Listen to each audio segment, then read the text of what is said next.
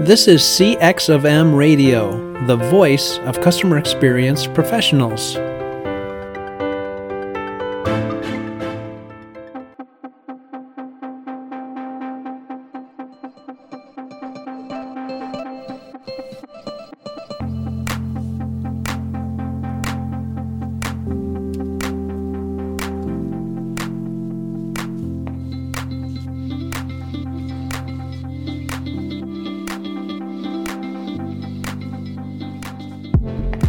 Hello, everyone, and welcome to another World of UX podcast. This is your host, Darren Hood. Thank you for taking the time to join me again on today. And as always, a special welcome to those of you who are joining us for the very first time. Glad to have you.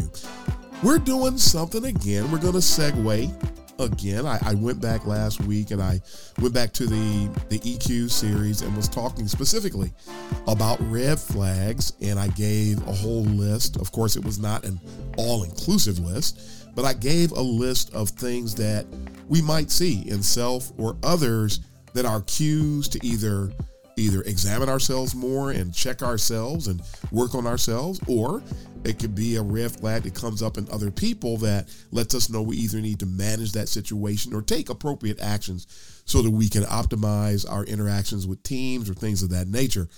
I thought it would be fitting to have another segue again. Instead of moving on with some of the topic-based content, I think it's a good time to share some stories. So for that reason, we are mixing in, again, sort of a semi-type of a Talkin shop. And I have brought my partners in crime back that I had a few weeks ago. Today, we've got Eric Shumake with us again today, and Michelle Pakron. Hey, Eric. Hey, Michelle. Glad to have you folks today. And we're going to continue the conversation around EQ red flags. So we're just going to tell some stories. We're going to build on the items that I talked about last week and the bonus red flags that I talked about. And we're just going to tell some stories today. We're going to talk about different things and just have a conversation around EQ red flags, what we've seen, what we've experienced, how we've overcome different things of that nature. And we're just going to be all over the place. So another special edition of Talking Shop, but this time we're going to focus on it from the EQ red flags perspective. So I'm not going to start off today. I'm going to let our guests, I'm going to do what I do when I talk to my students. When we have my virtual office hours, I say, you folks control the tempo. Where do you want to go today? So I'm going to sort of toss the virtual coin up and say that, okay, it landed on Michelle. So Michelle gets to start. Michelle gets to start us off today. Which direction are we going to go, and what would you like to talk about first with regard to emotional intelligence, red flags, and how they relate to operating in the world of UX? Well, I have one story I was thinking about, regarding this that's rather recent that I thought was interesting, and it's more about the straw man fallacy and someone using that to attempt to argue with you about something. So is that cool? Go for it. Yeah, absolutely. So 2 months ago, I wrote an article on LinkedIn, and it got a lot of attention, at least for something that I normally write. It's got 164,000 views. Wow. And basically I said, UX is not easy. It cannot be effectively learned in a few months. Yes. And so I basically was like, hey, it takes a lot to do this. It takes a lot of years. It's kind of hard. It pulls from all kind of different fields. You can't shortcut your way through experience. And, and I was a little bit, I talked a little bit about boot camps. So one of the problems with boot camps, and I was like, boot camps don't provide, 20 years of experience. They're not a shortcut for that type of thing. Mm-hmm. And that's pretty much what I said. I was trying really hard not to, be like, all boot camps suck. And if you go to boot camps, you suck. I was very careful about that. And most people, the majority of people who responded to it were fine. They either agreed with me, or if they didn't, they were very polite. But there was a few people who were kind of just snotty. And there was one person in particular who, it was very trollish, the way that they responded. And at first I was kind of like, what is this thing called that she's doing? It's the thing where you say, hey, I love it at night when the stars come out. And then someone goes, why do you hate the sun? And then you're looking at them like, what? What? That thing. And apparently that's called a straw man argument, where someone just completely like derails what you just said and imbues some kind of meaning into it that was not there. And now all of a sudden you're not talking about the initial thing. You're talking about that ridiculous thing they just came up with. Yeah. So that's what this person did. I was like, I am just not even going to do that. I find that kind of stuff. It's manipulation tactics. It's these logical fallacies or they exist to manipulate people and to pull people away from, real conversations, and should just obfuscate reality. And I'm not going to deal with that type of stuff. But it was interesting that this person, one, of course, they called me a gatekeeper. Which, and I was thinking about that earlier today, and I was like, you know what? All the people who've been called gatekeepers, me, you, Debbie, all these other people, what are we all doing? Providing content to people, you and Debbie especially, tons and tons of free content, training people, teaching people, hey, here's how to be a better UXer. Here's how to do it. If we're all gatekeepers, we suck at being gatekeepers because we got the gates wide open, right? So I was like, that's so dumb. But of course they call me that. And then, I made the mistake of saying in my little post that UX is a polymath's dream. Y'all know what a polymath is, right? I've heard it, can't remember, so refresh us. I know somebody listening won't remember. Basically, a many learned person. It's somebody who has knowledge in many different realms, which you kind of have to have in UX. You must. Yes, you must. Yeah. And because I used a $5 word, this same person basically was like making me sound like I was some kind of a smart ass who was impressed with their intelligence. I was like, good Lord, because I know a word you don't, that must mean I'm this. Okay. And then I went and looked at their LinkedIn profile and found out that they are not in UX, not a UX designer, UX anything. And they're in sales and marketing. Yep. And they used to work at one of the boot camps as a sales and marketer for the boot camp. So they have a coal in that fire. Yep. So I was just like, that's interesting. I just find that stuff hysterical because people post this kind of crazy stuff on the web, and yet you want to have jobs in the world. People are going to search for you, and they're going to see you trolling other people, saying stupid things, being rude. Good luck getting jobs. That's all I'm going to say. I don't understand people who don't realize that the things that you push out into the world are forever. Right. But that was my latest experience of someone just kind of like trying to argue with me and fight with me. And they weren't even arguing about anything I really said. They imbued everything I said with their own meaning, and then we're just having a little argument with themselves, apparently. Exactly. And I feel like the best way to deal with people like that is to not deal with them. I'm just not going to waste my time with people who play those kind of games and who seek to manipulate reality instead of dealing with it as it is. So yeah, I think, and I know some people do these kind of logical fallacies without even thinking about it because they don't know how to properly understand a topic or to think about it and go, hey, something about this topic feels off to me, but I don't know why. Instead of clarifying with the person, what do you really mean? No. Let me imbue it with my own meaning and then get mad about what I just thought it meant. It's so goofy. And it's like 99% of the arguments we have on this planet are people basically arguing against something that doesn't exist. Yeah. Yeah. That's it. So if I can say anything to anybody, don't do that. If you have a question about what somebody has said, ask them to clarify before you imbue it with all this meaning and then get upset about it. And what a novel idea, right? Yeah. We've been asking questions since we were kids. If you don't understand, ask. Yeah. But people are letting you know that they have another agenda when they don't ask. Yeah, absolutely. They don't really want answers. Then they have the imaginary conversation. And if you're not careful, you're talking about the implied message, the one that they implied through their imagination, instead of what you actually said. Yeah. That's the whole goal. Yeah. Yeah. I historically have referred to that as hijacking. It's a type of gaslighting. It's a type of deflection. It's definitely an EQ red flag. It's I tell people all the time, and I said it recently on LinkedIn. If you agree with something I said, or if you disagree, fine. Share the data. Yes. That's the source of your disagreement, and then we all learn. Some people, however, don't understand that there's a difference between disagreeing and disavowing. If you don't understand what was said, you really don't disagree yet because you don't know what you're responding to. Yep. But because we're so dependent, and it's such a beautiful resource. I mean, if it had not been for LinkedIn or social media, will we know each other? No. More than likely, we would not. So how many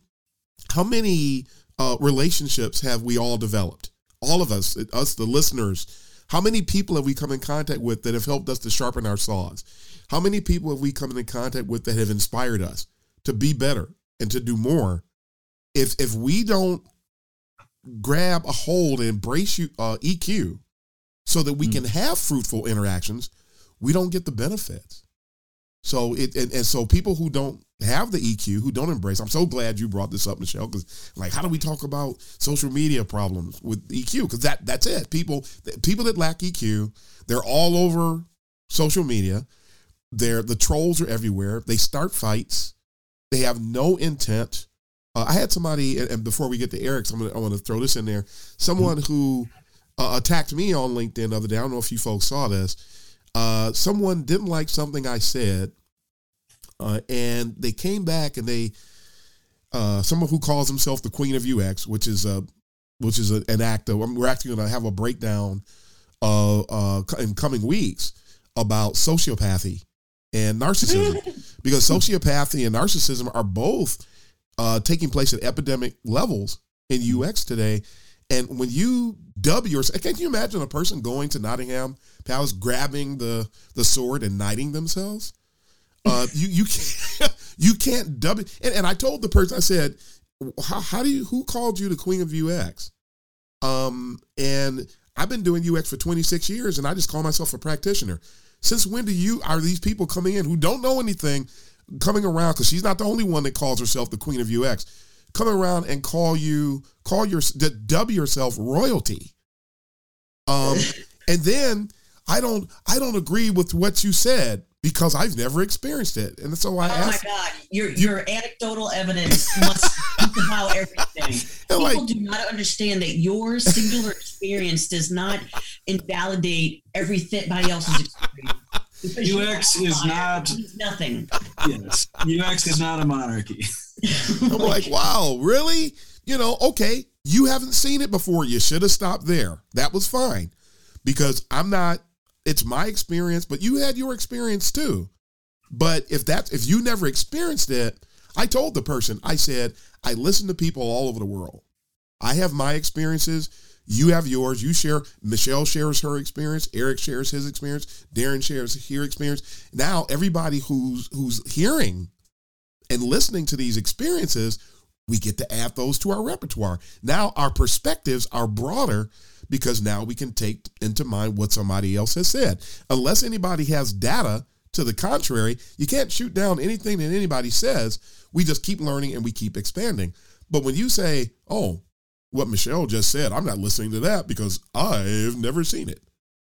Oh, yes. Oh, great one. What?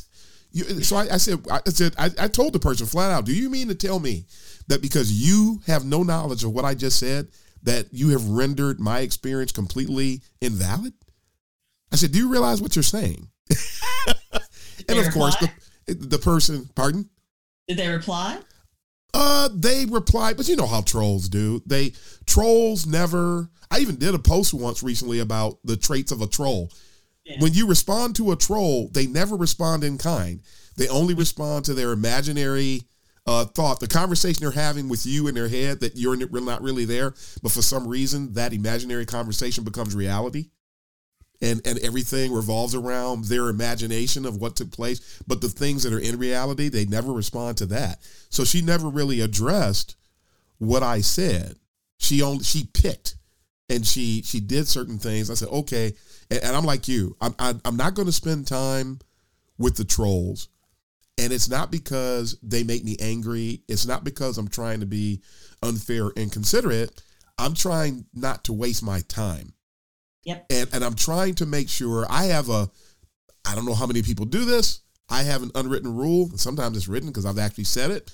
I don't like people disrespecting the folks who take the time to interact when I post something.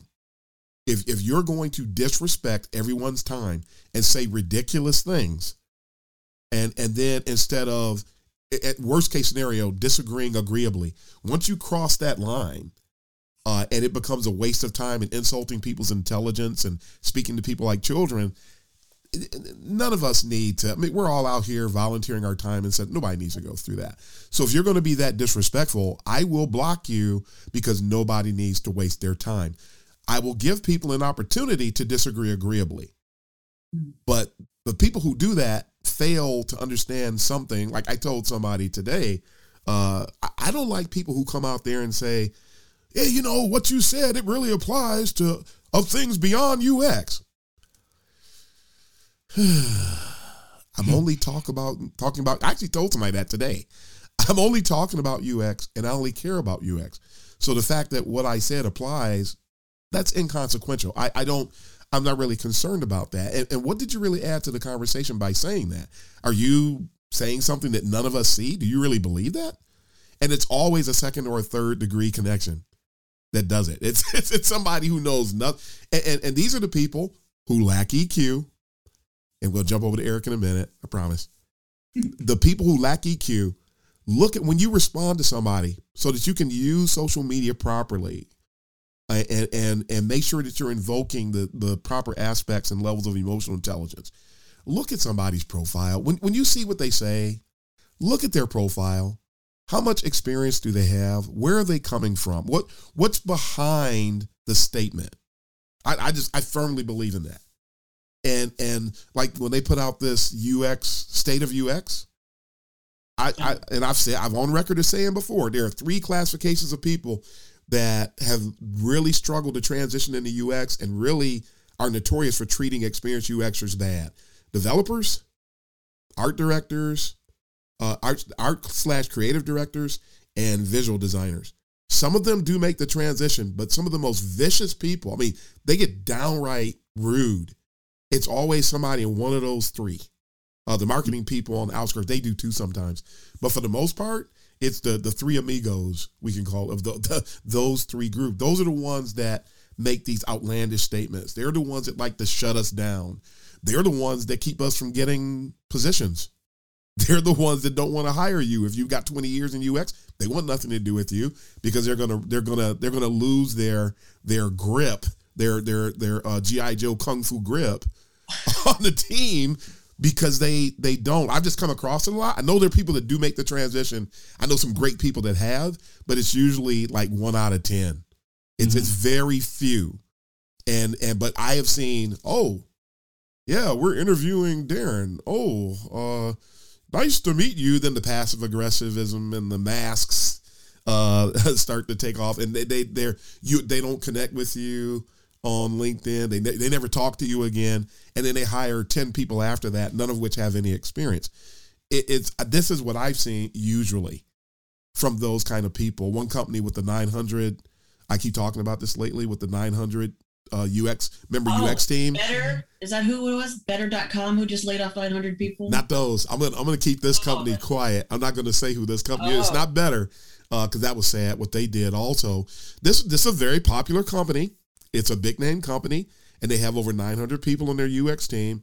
And when I interviewed with them, the manager I interviewed with had 4 years of developer experience, 0 years of UX experience, and she was the UX manager. Yeah, that's a sign that somebody has no idea what in the world is going on, but they didn't have a place for me. And that's like the 30th time that's happened to me over the course of my career. So it's just really, really sad, but it's also happening all over the place. I interview with Facebook. Same thing, but I'm going to get on a soapbox. I'm going to run off, and we got to hear from Eric. I'm going to stop myself right there. Eric, come on in. And, well, no, I mean, the legacy stakeholders of the turf wars, they're kind of legendary, right? Yeah. And I think one of the reasons that some of these inexperienced people get in leadership positions is because of that, because the folks they report to want somebody who's going to be malleable. They want someone who's going to be able to take the nudge, as opposed to be independent or ethical or have experience outside of that context, right? So sometimes it's deliberate, which is a form of maybe experience gaslighting, right? Yes, it is. And, you know, another one that comes up a lot is gaslighting in the terms of democratizing.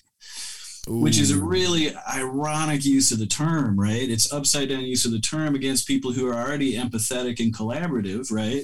Researchers, for example.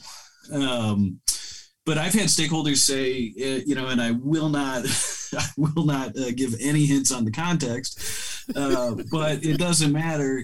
Some version of this has happened in various degrees, in more often than not. And it's a stakeholder saying, you know, essentially they don't believe in research. Yeah.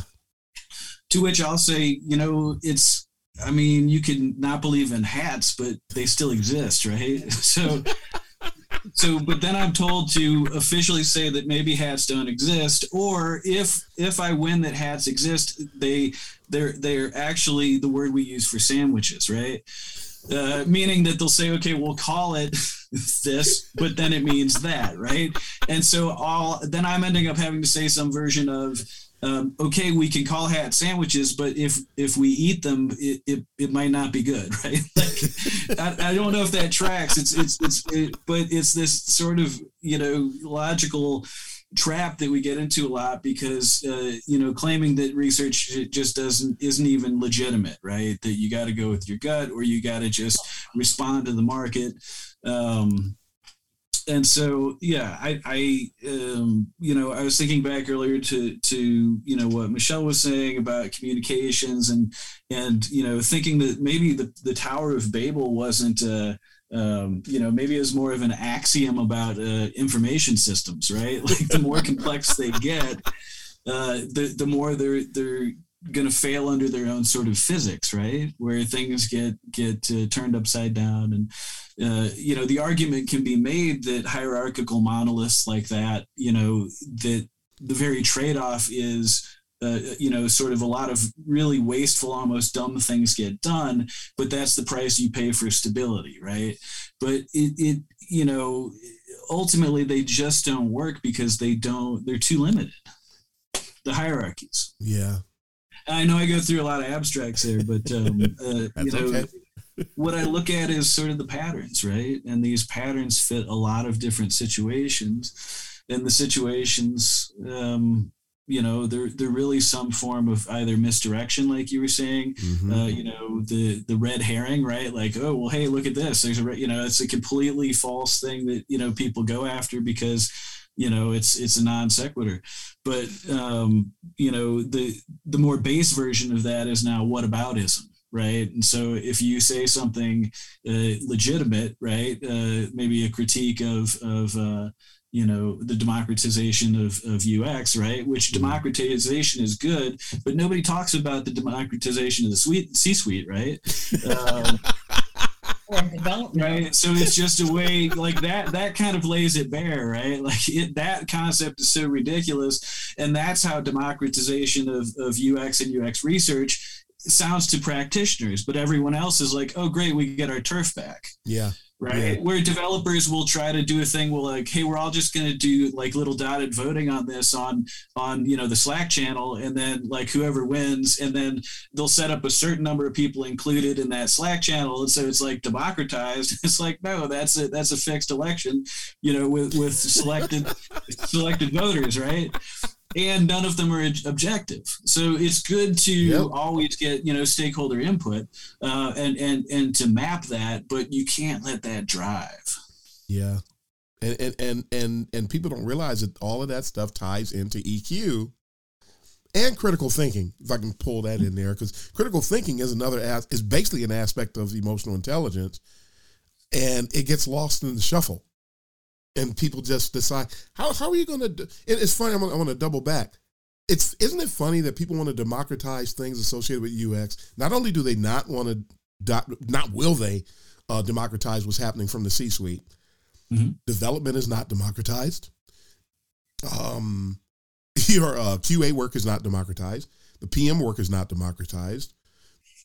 I'm going to say, I started off as a designer, right? I went to school for graphic design. And when I started in this universe as a web designer back in the day, I'll tell you this. I used to work with a development partner. No one would ever stand over his neck and try to tell him how to write a conditional statement or anything. But anybody who matched their socks that day had an opinion on what I designed. Oh, there it is. My whole career. And that translates because, people still think UX means UI. So that's why they want to democratize UX, because all it is what it looks like, right? And I painted my wall green. So I like colors. So I know design. That's why that's happening, because everybody thinks that they're a designer. Everybody thinks they have good taste. Yeah. And they think that's what UX is, but they would never do that. They would never. Could you imagine a bunch of developers in a room and then you tell them, we're going to go bring the janitor in and some secretaries and some other randos in the organization, and we're going to have them vote on how you're going to code this thing? They would lose their mind. We're going to let the sales team make all the decisions, right? Yeah. And it has an element of visual to it. It must mean everybody can be a part of it, because it's just subjective, right? Right. So that's why that's that way. And everybody, and I should probably explain what I mean when I'm getting at the democracy. And I think you did, the democratization. It's just everybody's bringing something to the table. Everybody brings expertise to the table, and things work the best. Not that everybody doesn't contribute. Everybody contributes. I mean, we need input from subject matter experts to do what we do, but they're not. We still drive the car. It's like we got a minivan with people from every discipline in that minivan, but when it comes to the experience, we drive it. But somebody else may know the trip. Matter of fact, somebody else should know the entire trip better than us, and that's where there's a difference. People are taking collaboration and they say that they're democratizing, but they're really collaborating. And there's a difference between collaborating and democratizing. And I, one of the things that I think is really important, even for our listeners today, to understand that's what I'm getting at. Is everybody contributing, or are we? I mean, because if you get to the visual design, I'm used to working with the visual designers, and usually we were taught in the agencies, bring 3 options, and you come with the 3 options, and you're going to get the input. But the deciding comes before the 3 options come forth. What they pick whatever. I couldn't care less. But you're going to pick. You should, if you're doing it ethically, you're going to bring 3 options. Even on the UX side, when we're bringing options on how to do certain things, we come with multiple options as well sometimes. But you're going to shoot your best shot at that point, and you're going to bring things. You're not going to do the hairy arms thing from Disney, where that's unethical. Everybody know about the hairy arms? No, what does that mean? Which is, before I even describe it, just know that from an EQ perspective, the more emotionally intelligent you are, the less likely you are to be victimized by the hairy arms treatment. The hairy arms treatment was when like, say, the way the story goes was something on the line of when Disney was doing the animation for the Snow White and the Seven Dwarfs. Mm-hmm. And they had to come up with different. Okay, we got to come up with how we're going to represent these 7 dwarves characters, and they would have options, and the designers had their bias, and they wanted to go a particular way, so they wanted to influence the people who were making the decision about the design. So if they, I don't like this guy, I like this one better. We want them to pick this one. Some UXers have been there before too. And so you start tweaking things, trying to influence the people making the decisions. So they would draw the character they didn't want anybody to have. They would do things like give them hairy arms. And then and then that's where the hairy arms thing came from. So, of course, the people making the selection, they don't pick the hairy arms. No, they do. Because I know exactly what you're talking about. In the world of design, you bring 3 and you make the 3rd one crap because, of course, they'll never choose it. That's what the world chooses that way. That's Every what they single do. time, they will choose the crappy one. And then you just screwed yourself. Always show a work. That's my 2 cents on that. If you ever have to show options, make sure you believe in every single one of them and can work with everyone, because they will always choose the worst. And that's why my philosophy is shoot your best shot, because you know they're going to pick something. Don't pick something you don't want them to use. Yep. In that old hairy arm story, the hairy arm version didn't get selected. And they gave the hairy arms because they knew about the biases of the people that were going to be judging it. So to parallel that with today, yeah, do people put something in there that they think is garbage? Yeah, but that's risky. And in my perspective, also from an emotional intelligence perspective, you have to be, part of emotional intelligence is you're going to be genuine. Mm-hmm. You're going to be honest. So when you try to manipulate, as soon as you're manipulating, you're no longer emotionally intelligent, that you're not demonstrating it in that moment. So if somebody brings 3 options and 2 of them are crap and the other one is good, number one, these people, they don't know which one is the best thing to do. So don't bring them any garbage to look at. Give them 3 things that you could live with. I recently had to give some counsel about some iconography. And I gave 3 options that would work. I don't care which one. All 3 of these would work from a cognitive perspective. They work from a communicative perspective. They work from a usability perspective. I don't care which one you pick. But I'm not going to come in there with one like, one good icon, another icon, and then an icon that looked like SpongeBob. I'm not going to do that because then somebody's going to pick the SpongeBob icon. And now because I brought it in, I'm going to be held responsible for it. That's not ethical. It's not emotionally intelligent. So I would advise people, make sure that you're being genuine. Make sure that you're being sharp. Make sure you're being respectful of your stakeholders, your clients, the business, your team. You are representing your UX team with what you bring forth. You want to represent the discipline because no matter where you are, where you work, who you are, everything you do comes all the way back and it impacts. You're representing the discipline as well. So when you do something that's unethical, we're all going to potentially be impacted by that. So. When I have to present different options, what I usually do is I will explain the caveats for every option and go, this is the one I prefer. And I tell them why. Yes. I go, these are my reasonings. And then, but we have 2 options here and there's caveats I want you to be aware of. If we do this, this means X, Y, Z. But I never just show 3 things and go, what do you think? Right. I'm not there to just go and give you something. I'm there as the professional. I'm giving you my opinion. Yes. Do this. Here's why. But there's 2 options here. And here's the consequences of going with them. I don't give them bad options because sometimes there have to be caveat states. Because sometimes the best thing that I want to do might be costly from a development perspective. Right. Exactly. And this is the real world. Sometimes it's just not going to be feasible. So you've got to be aware of that. And it's interesting. It's interesting too, because then having to be a little bit, play defense or overall, develop a sort of reactive posture because everything is challenged in UX all the time. Right. And imagining what it would be like if the environment were, how do we say, just, more professional even, where it would be open to exploration rather than having to deliver on point all the time or have to kind of game the set of images that you're going to give to stakeholders, right? Because it's challenged. I mean, obviously you always present work and options, but it's within this environment of more of a fear of making a mistake rather than taking a risk, and operating in an open and kind of emotionally trusting and collaborative way, right? Everybody's got their guard up, in the agency business where a lot of that legacy stuff where nobody liked the new UX guy, right? Or the new UX person. Every meeting was like a knife fight and you get psychologically shanked. And like, I started calling, and it was so petty, right? But you're just like, wow, like the stakes are so small, which makes it even more vicious, right? I forget there's a quote about that. The politics in academia are so small are so vicious because the stakes are so small. And it was similar in the turf wars of, the agencies and being vulnerable was a sign that, something was wrong and that you needed to be, that you right. It was meant to be competitive and very Darwinian. And I think that made it become a bit sterile, right? And now some of the agency work is so competitive. It's so predatory. It's so just bereft of any sense of its own ethics. It's just whether it's effective or not. It's not whether it's, causes damage or not. It's just whether it's effective.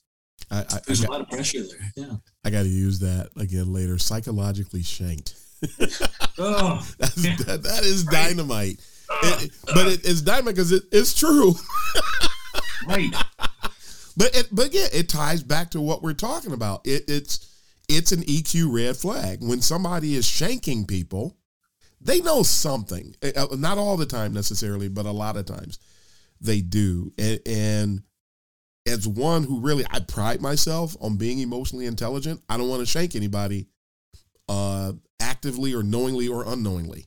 I refuse to do it knowingly and going to do everything I can to make sure that I don't do it where I'm unaware that I'm doing it. I want to be that self-aware that I know that I'm treating everybody with the utmost level of respect.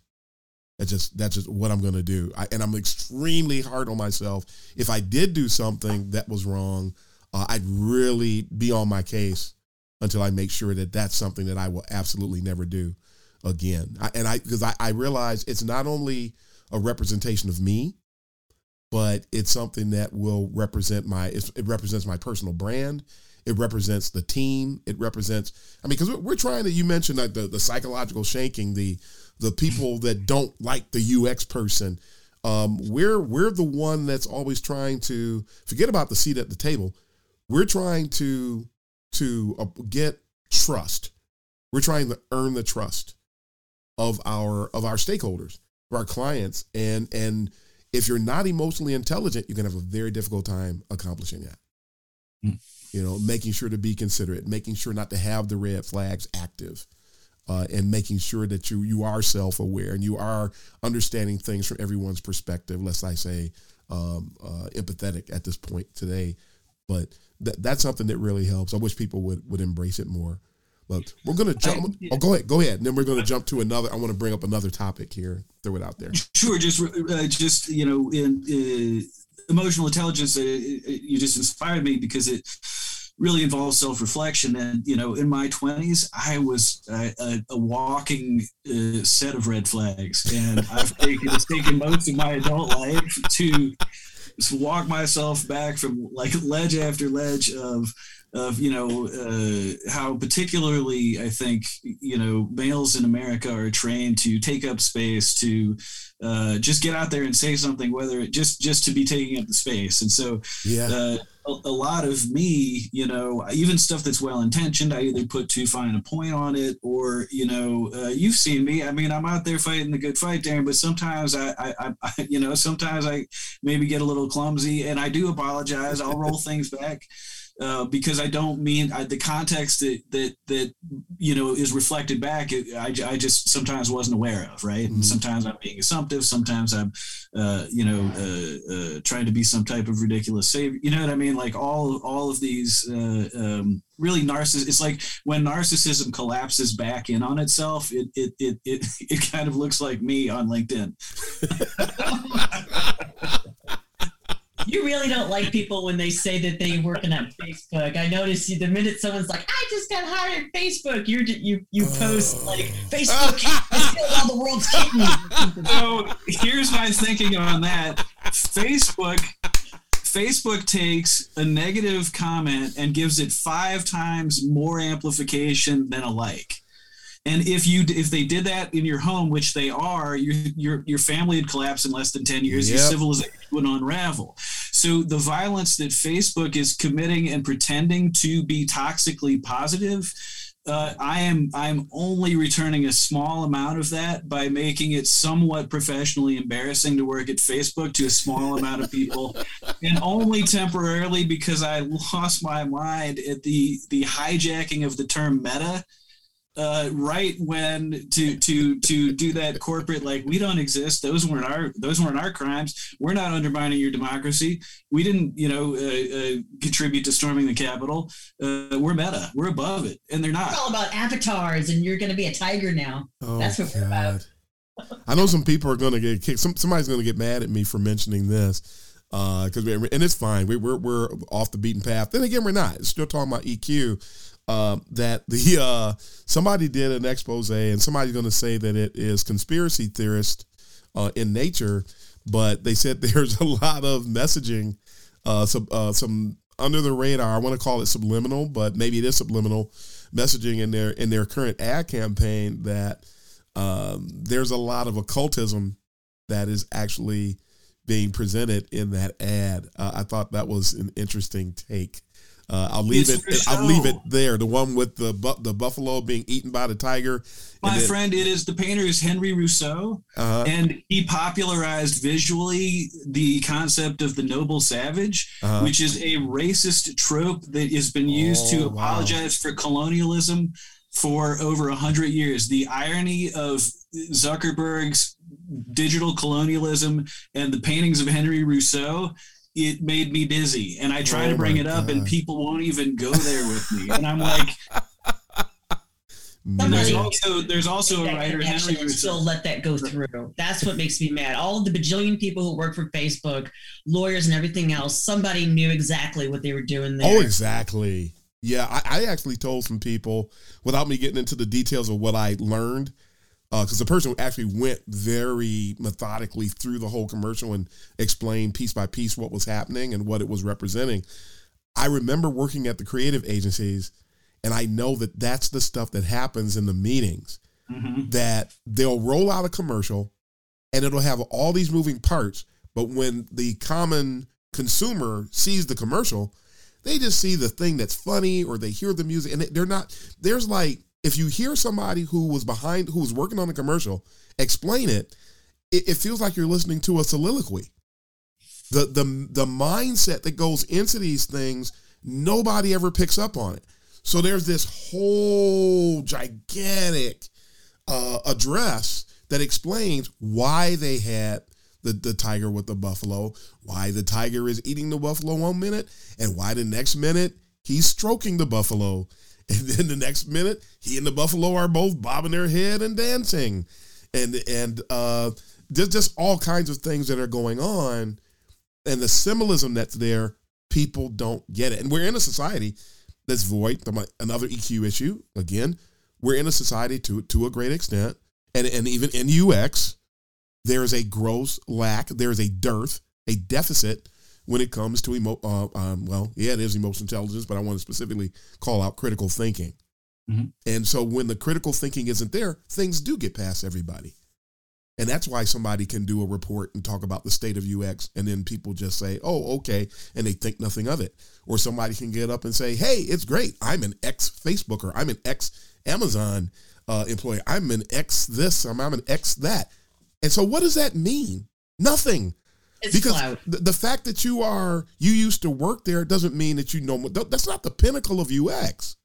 Yeah. But somebody thinks that it does. Well, it means the person's insecure, right? And they're just looking for a credential. Yeah, and they know that other unsuspecting people who also lack critical thinking, when they're looking for a job. I mean, I've interviewed places before and had the managers tell me, yeah, we've got a couple of people here. They're ex-Facebook. Like I'm supposed to be impressed. I've been doing this stuff for 26 years. I don't care. When I started doing this, it wasn't even called UX. We were doing interaction design and information architecture. It was called one of the two. Facebook didn't come along until years and years and years later.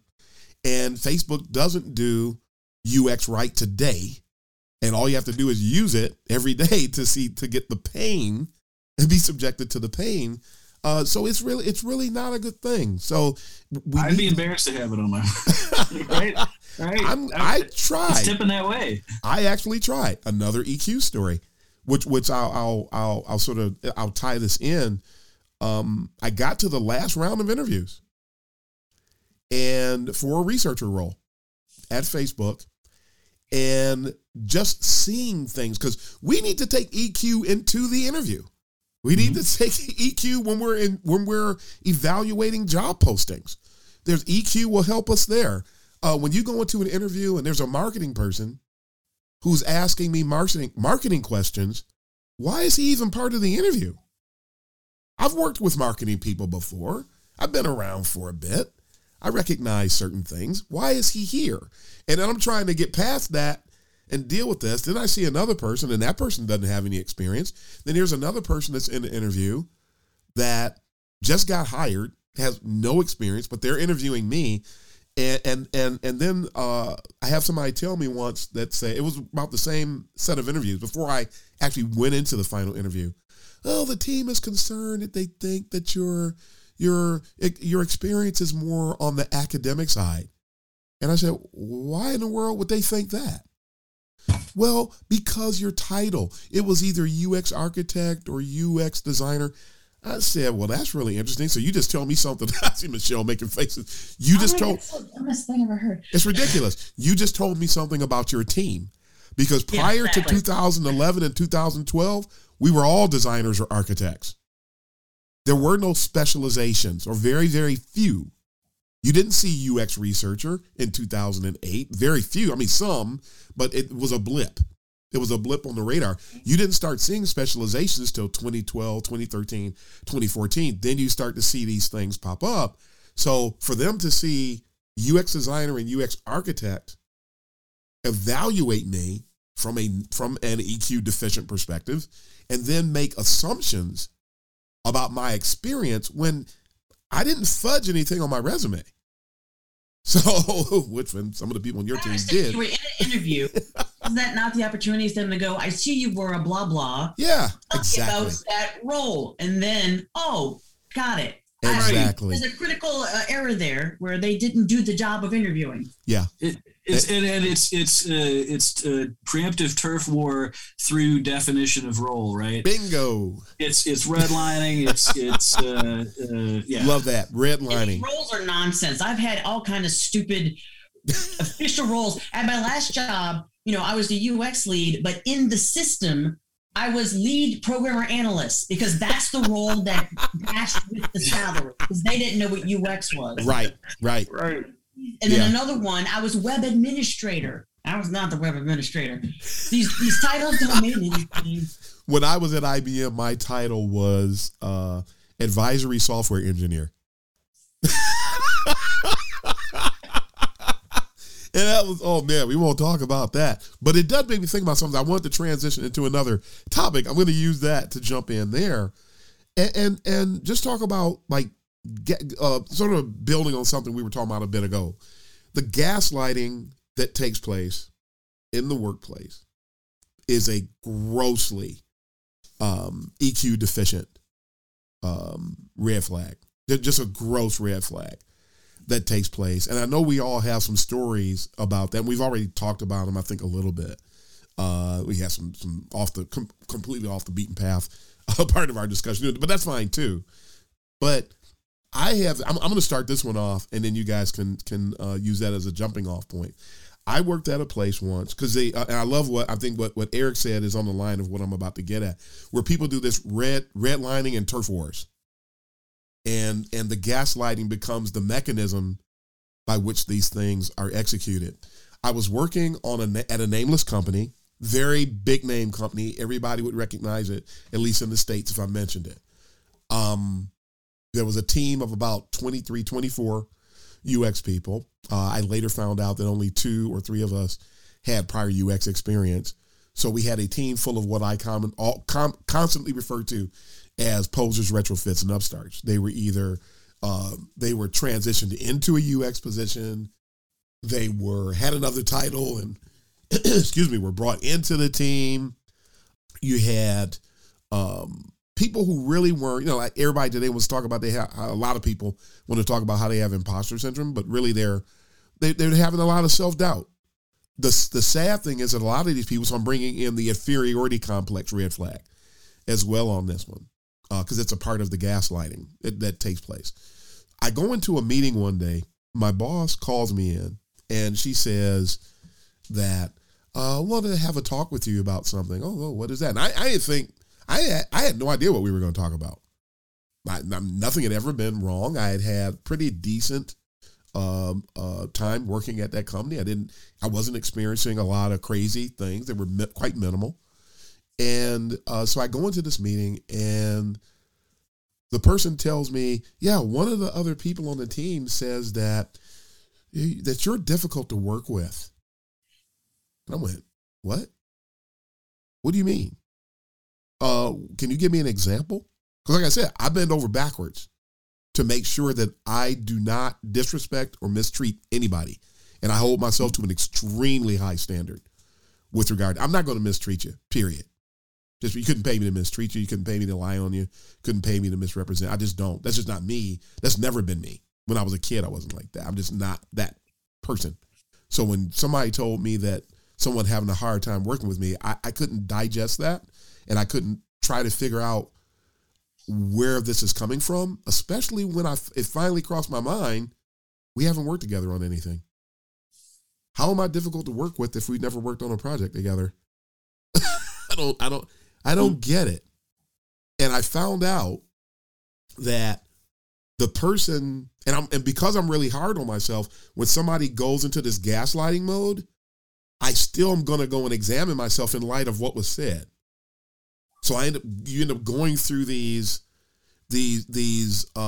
exercises of self-examination that, yeah, you still might find something to work on, but at the same time, it becomes a form of mental abuse, in a sense.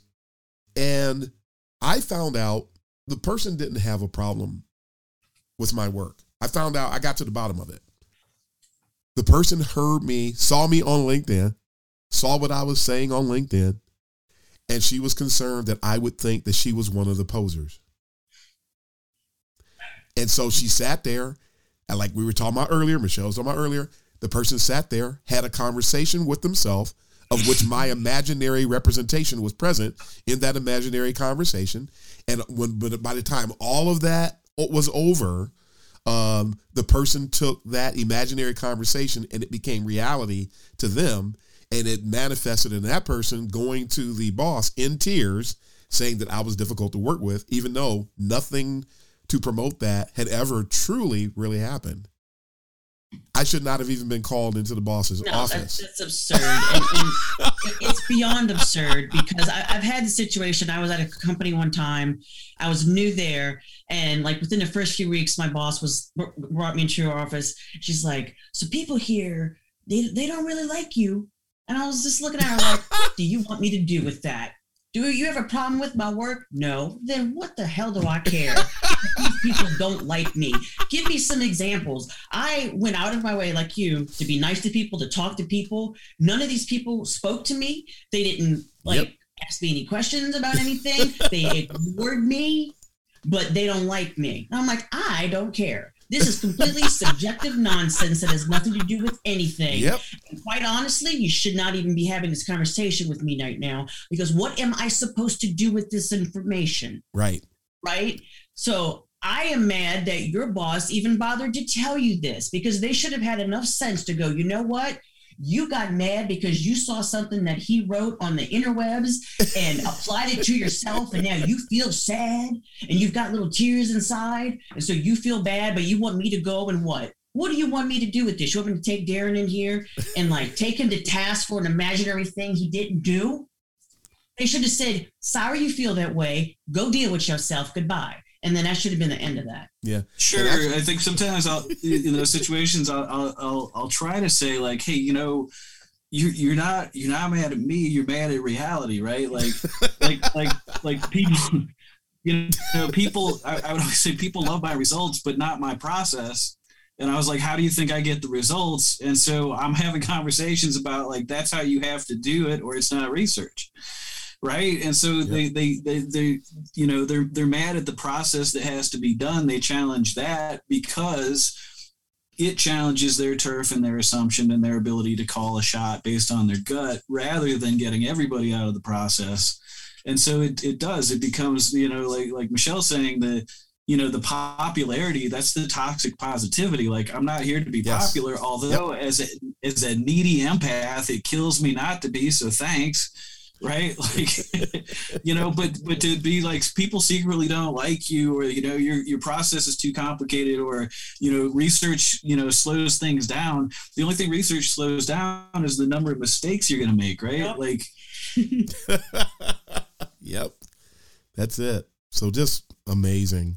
You should see the things that, without me getting into it too much, you should see the things that I experience just because people are offended. That I actually had a person, because I'm going after my PhD. I'm about to start my dissertation soon. And I had a person write me once who used to torment me at work. This person attacked me during the interview. I told them, don't hire this person. He did X, Y, and Z.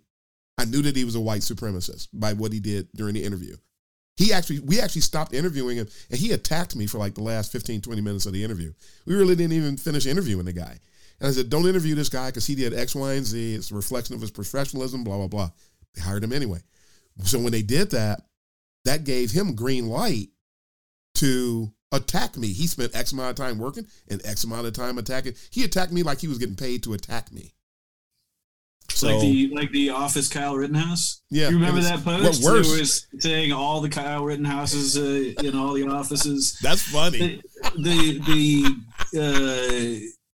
unconscionable wholesale damage to the souls of both on all sides of white supremacy. And the thing is that sometimes white supremacists will use the guise of debate to buy time to actually do something far worse, which is why sometimes you can debate Nazis and sometimes you got to punch Nazis because they don't punch themselves. Yeah. This guy. Quite honestly, the interview you had where the guy was giving you crap, if I was interviewing someone and they were talking smack to me, it would have taken everything and I'd jump over the table. I have zero tolerance for stupid. I won't have it. And I would have walked right out and said, this person gets hired over a dead body. That's it. It was funny. When I finally left, HR apologized to me because they found out what he was doing to me the whole time. And HR at that company apologized to me when I left for not taking action. I don't know if they were concerned I was going to sue them. They could have been sued to death. That's why they were. Yeah. He reached out to me one day. He said, are you still getting a PhD? I said, yes. And that was it. He just wanted to know if I was still doing a PhD. The people are angry. They're angry. And I've been shushed at a local UX meeting before for talking to, I just got up once recently and I said something about, remember, it's not just about the work. Same thing I always talk about. It's not just about the work. You got to be ready. You got to have thick skin. You got to be ready for different challenges and, the UX maturity level at a company. If it's low, that might result in this, this, and this. And the person in charge of the meeting got mad and Darren, because they didn't want me to discourage anybody. These people are going to be blindsided if you don't tell them. Isn't that ridiculous? Still talking about EQ red flags. It's sad that we're being subjected to so many different things in UX today. With regard to the misunderstanding, Michelle mentioned UX. People still confused about UX, UI.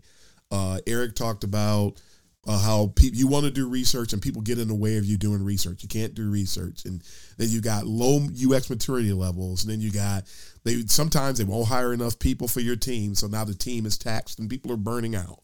And then you got other situations where people think that UX is really UI. So all they want to do, they just want you to make things look pretty, but you're trying to enhance the user experience. And then other people on the team are taking over the work and getting you out of the way. I had a developer come to a meeting once with a prototype, not a prototype, but a mock-up that he did in Microsoft Paint. I didn't even know Microsoft Paint existed, let alone how comedic that was for that to have happened. If you wanted to collaborate, you got an idea, come tell me about it and let's go through it. And if it works, then I'll put it in. But don't, jump over the wall and talk about what you did in Paint like you did something. That's an insult in and of itself. Do it the opposite way. Go to the developer with this cool idea. I think you should take some JavaScript and jam it up this thing and do some conditional blah and watch them lose their brain. Exactly. Conditional blah. Yeah, exactly what I told the team. That's so awesome. I told them that. I said if I walked into the meeting and showed them how I redid the code, I would be hanging from the pole, from the streetlight pole outside the building. So I don't know. For some reason, people think that it's okay to do this, but at any rate, it's because they can match their socks. Yeah. But it's an amazing thing. Which I struggle with. Yeah, but people need to know, and I get shot down for doing it. And I've been pursued by people who are just angry. One day I did a design. We were doing some research with some kids, going to school and showing kids with National Geographic Learning, showing people some designs, some little seventh grade kids, and getting some feedback, and then coming back and taking that data and reworking the design. And one of the other UX designers, it was a department full of retrofits. There was only one person that wasn't. And the person looked over my shoulder, saw the design I was working on, and she just went, And that was it. And she walked out, and she never said another word to me in life. I never heard a single solitary thing from her again. And then she transferred back and became a project manager, and she left the UX department. I mean, I'm doing what I do. You know, it's just sad. All of these things happening in UX make it tough. And then we have to deal with things like that. We have to deal with the devaluing of other people. We have to deal with the trolling. We have to deal with people having inferiority complexes. Should we have to go through things like that? Acting as though her surprise were some sort of award, right? It's like insane. I mean, it's so upside down that it's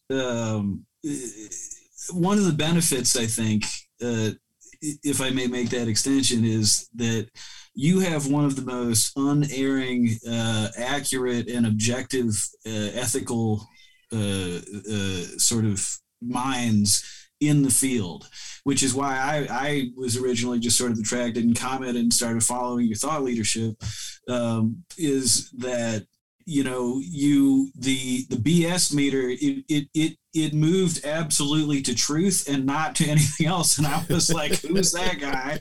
And why, you know, and often I would feel that way and feel isolated and be doing a similar thing. Right. So I think, you know, I don't know. I think it's extremely important to look at the soul crushing damage of systemic inequity, and also celebrate the resilience and then astounding almost transcendence that's possible. Yes. And you just mentioned something that's huge that I don't think I've talked about yet. The people who are operating in UX spaces today who get subjected to a lot and still take a stand is a huge testimony to the character of such individuals. And that gets overlooked. It's almost like, I don't really expect it. It's not going to happen. But you wish there was a way that it would. I mean, in a sense, it works out in my favor because I still maintain a good attitude and you still make sure to do the work. I refuse to be, and I've said this in the EQ series, never become the people that are subjecting you to EQ red flags under any circumstances. They can yell and scream and do all they want. They can lie. I'm not going to lie on them. They can try to set traps. I won't. I've had traps set. I've had things stolen from me. The one of the items on the list, detrimental ambition. People who are willing to get ahead at the expense of others. I refuse to do that. I've been victimized by it, but I refuse to do it. I will not compete with coworkers ever. I absolutely will not. I'm not going to try to do something so that I can be viewed as better than you. I'm not going to step on somebody else's toes. I am. Go ahead though. Go ahead, Eric. Well, it's almost like you have this set of sort of green flags or these techniques to respond with, you know, and so it's interesting that each red flag has a corresponding set of kind of emotional intelligence tactics. Yes. For example, you not wanting to be a manager. No, see, I have this belief that I've developed over my lifetime that anybody who wants to be a manager probably shouldn't be, and people who don't want to be would make great managers. I could be wrong, but that's why I would be very comfortable reporting to you as a manager, because you don't want the job because you know what's involved, especially to do it ethically, right? And so, which I sometimes say that in interviews, and it puts the managers on their heels a little. I don't know, because to have a good boss is worth its weight in gold, like 100 times over. Yeah, but I've seen a lot of other people. The sociopaths and the narcissists, they want the position, but they want the position. They don't want to do the work, right. And they really don't want to groom the people. And those kind of people, I delivered a talk. I got to keep this one anonymous. I was brought in to deliver a UX talk for a major Fortune 500 company. I went in and delivered a talk. The first time I ever delivered my talk on the UX Cycle of Excellence, I delivered it for their team of 30 UXers. And there was talk about bringing me into that company. They were curious. We need to have him on our team. I'm like, okay, well, this might be this might be a good way to go. This might be pretty good. At the time I was in the market. And then I took a look at, while we were in the meeting, as I normally do, at some point in time, I start to look up the players who's interviewing with me, what have you, on LinkedIn. Let me understand who they are. This person was one of those folks who was sent to a UX leadership role without really having a UX background. Those are some, unless they really respect UX, and they'll show signs if they do, those are some of the worst people in the world to work for, and they are some of the most insecure people who have these inferiority complexes. If I know, I've been doing UX for 26 years, you don't even have to talk to me to know that I know more potentially than you. So what? I mean, when you have people on a baseball team, using a sports metaphor, one person might be a future Hall of Famer. Another person might not, but it's the team that wins or loses the game. It's always about the team and how we mesh. I don't care what anybody knows or doesn't know. If somebody knows something, great. Then we got a heavy hitter on our team. I'm happy about that. There's somebody on our team that's entry level. Hey, if there's anything I can do to help you grow, let me know. Anything you want to know about, I'm here for you. I'll support you. That's why the person that said I was difficult to work with, I didn't mention, I did everything to help that person grow. Even though we weren't working together, I extended myself just like I do now. The stuff I'm doing on LinkedIn and the stuff I do with my videos and all of that and all these talks I do, I don't get paid for any of them. I do this stuff, I give of myself because I feel indebted to the discipline and because I want to help people grow in the discipline and I want to help the discipline. It's got nothing to do with making a star out of me. I couldn't care less. As soon as I'm done talking, I disappear into the shadows. I'm not putting myself out there. I'm not trying to be seen. I couldn't care less. I'm actually shy, and people don't even know that. So, so I don't care about any of that. My wife doesn't know I'm home half the time. If I'm not where she is, she doesn't know I'm home because I'm that quiet. But I want everybody to grow. And when you come into these situations where, you know, the person I talked about, the 900 person UX team, she wasn't going to hire me. She's got no UX experience. So she's intimidated. And I've been told I'm intimidating. I don't even say anything. I just sit there and they think I'm intimidating. I'm not a big guy. I'm only 5'9.5". Jesus. But why people think you're a big guy. I'm 5'9". I don't know why people see me as 6'5". I'm 5'9". But the 5'9.5", I'll take my half inch. But they're intimidated, or they he's got all these master's degrees. So it's because I like education. So what? It's still a benefit to the team. I'm thinking about what I bring to the table as what it will contribute to the team. I'm not thinking about my accolades and my achievements as something for me to give me an excuse or a reason to justify sticking my chest out on the corner and act like I've got an S under my chest. That's not my mindset. But some people, when somebody has an inferiority complex, they won't look at it from that perspective. They simply will not. And that's when you need more EQ. When you have a higher level of EQ, you can accept anybody. You know, I mean, when I come in contact with, and I've shared the stage with Alan Cooper, but I wasn't trying to. They called me to the stage in a Zoom call. I wasn't trying to say anything, but they called me to the stage. But for the most part, hey, Alan Cooper, I'm back here. I want to learn. I come into contact with Jacob Nielsen. I met him one time. I just want to hear what he has to say. I'm not trying to be one of the people that's got to be heard and saying things, even if it doesn't even hold water, because I just want to take up space, like Eric was saying earlier. You know, but how many people, when somebody is deficient, EQ deficient, that's not what they do. They want to be seen. These people this one person I heard about on Instagram, I think I saw their profile once, who has like 3 months of UX experience in promoting themselves as a mentor. I mean, this is talking about. Yeah. That's ridiculous. That is beyond ridiculous. I think they were super impressed because they were able to use storytelling to convince someone to hire them. And I'm like, storytelling is code for bullshit. So you BS your way into a job with no experience, and now you want people to pay you money so you can show them how to BS their way into a job.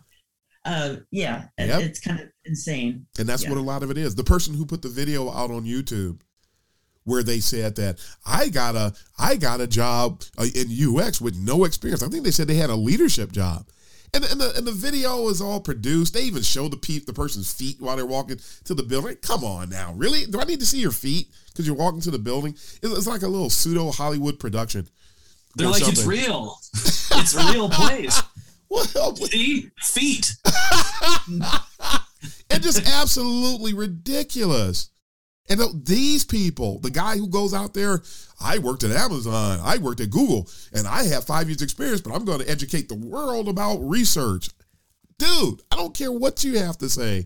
And everything you say is so cookie cutter that you're not really ready. And this is about you being a star. It's not about people learning more about the craft.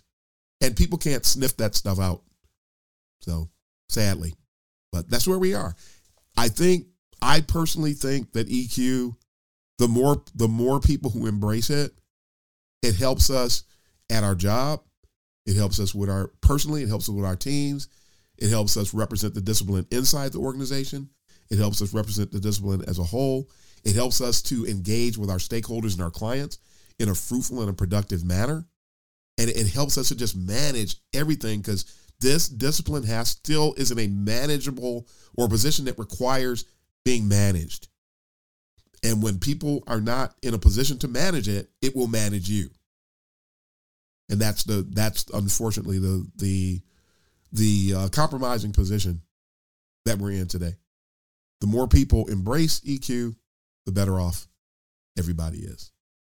So I wish people would embrace it more. You would see the trolling would go away on social media. Michelle wouldn't get attacked for telling the truth. If people had EQ, though, we wouldn't have the state of the world we have now. And True. We can't have that with people being logically kind and rational and all that good stuff. So. Yeah, that's true. That's right. True. I heard it said that, that ending world hunger is not a technology problem. It's an emotional problem. Yeah. And the funny thing about that too, I just a little side note, when somebody is starving at a certain point, they will reject food. And people don't realize that. A starving person at a certain point, you can put food in front of them and they'll just push it away. Same thing happens with depression. Yep. People get a certain amount of depression in front of you, you push it away? No, meaning that that would be lovely.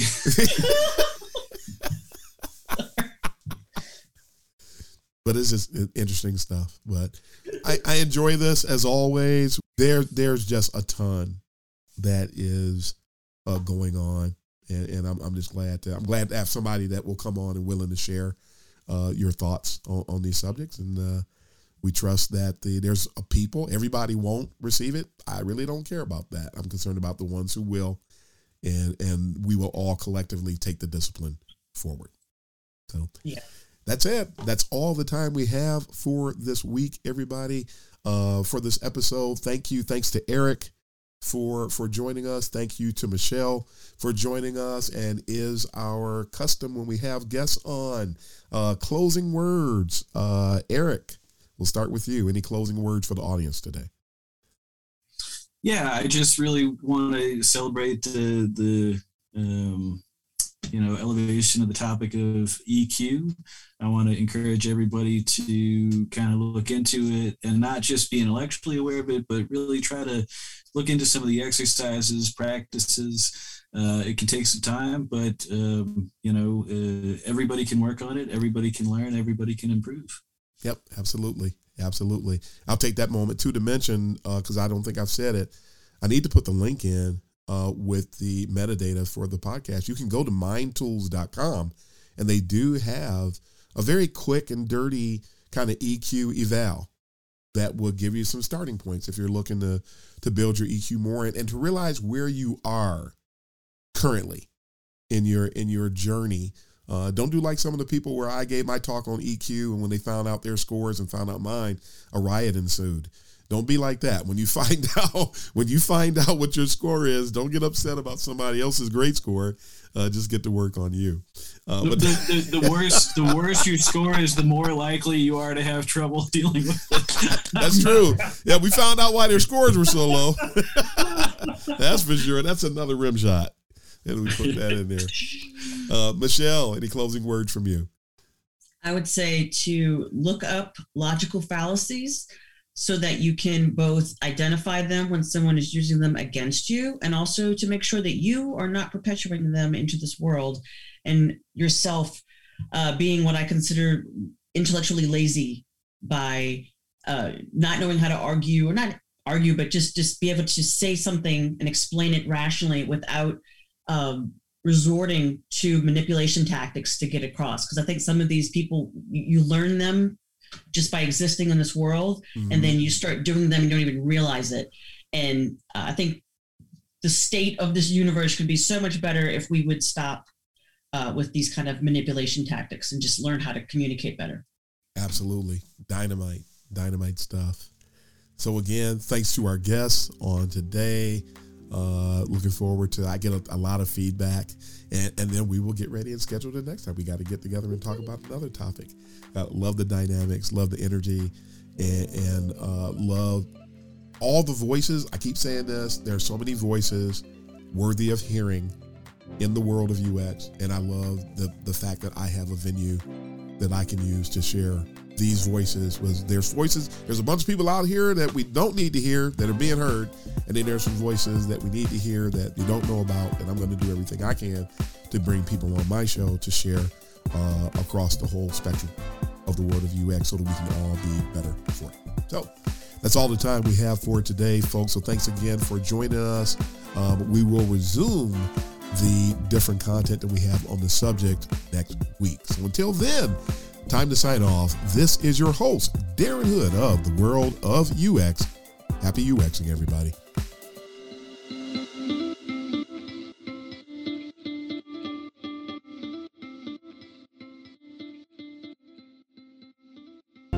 Thanks for joining us for this session of CX of M Radio. Be sure to rate, review, and subscribe to the show, and visit cxofm.org for more resources.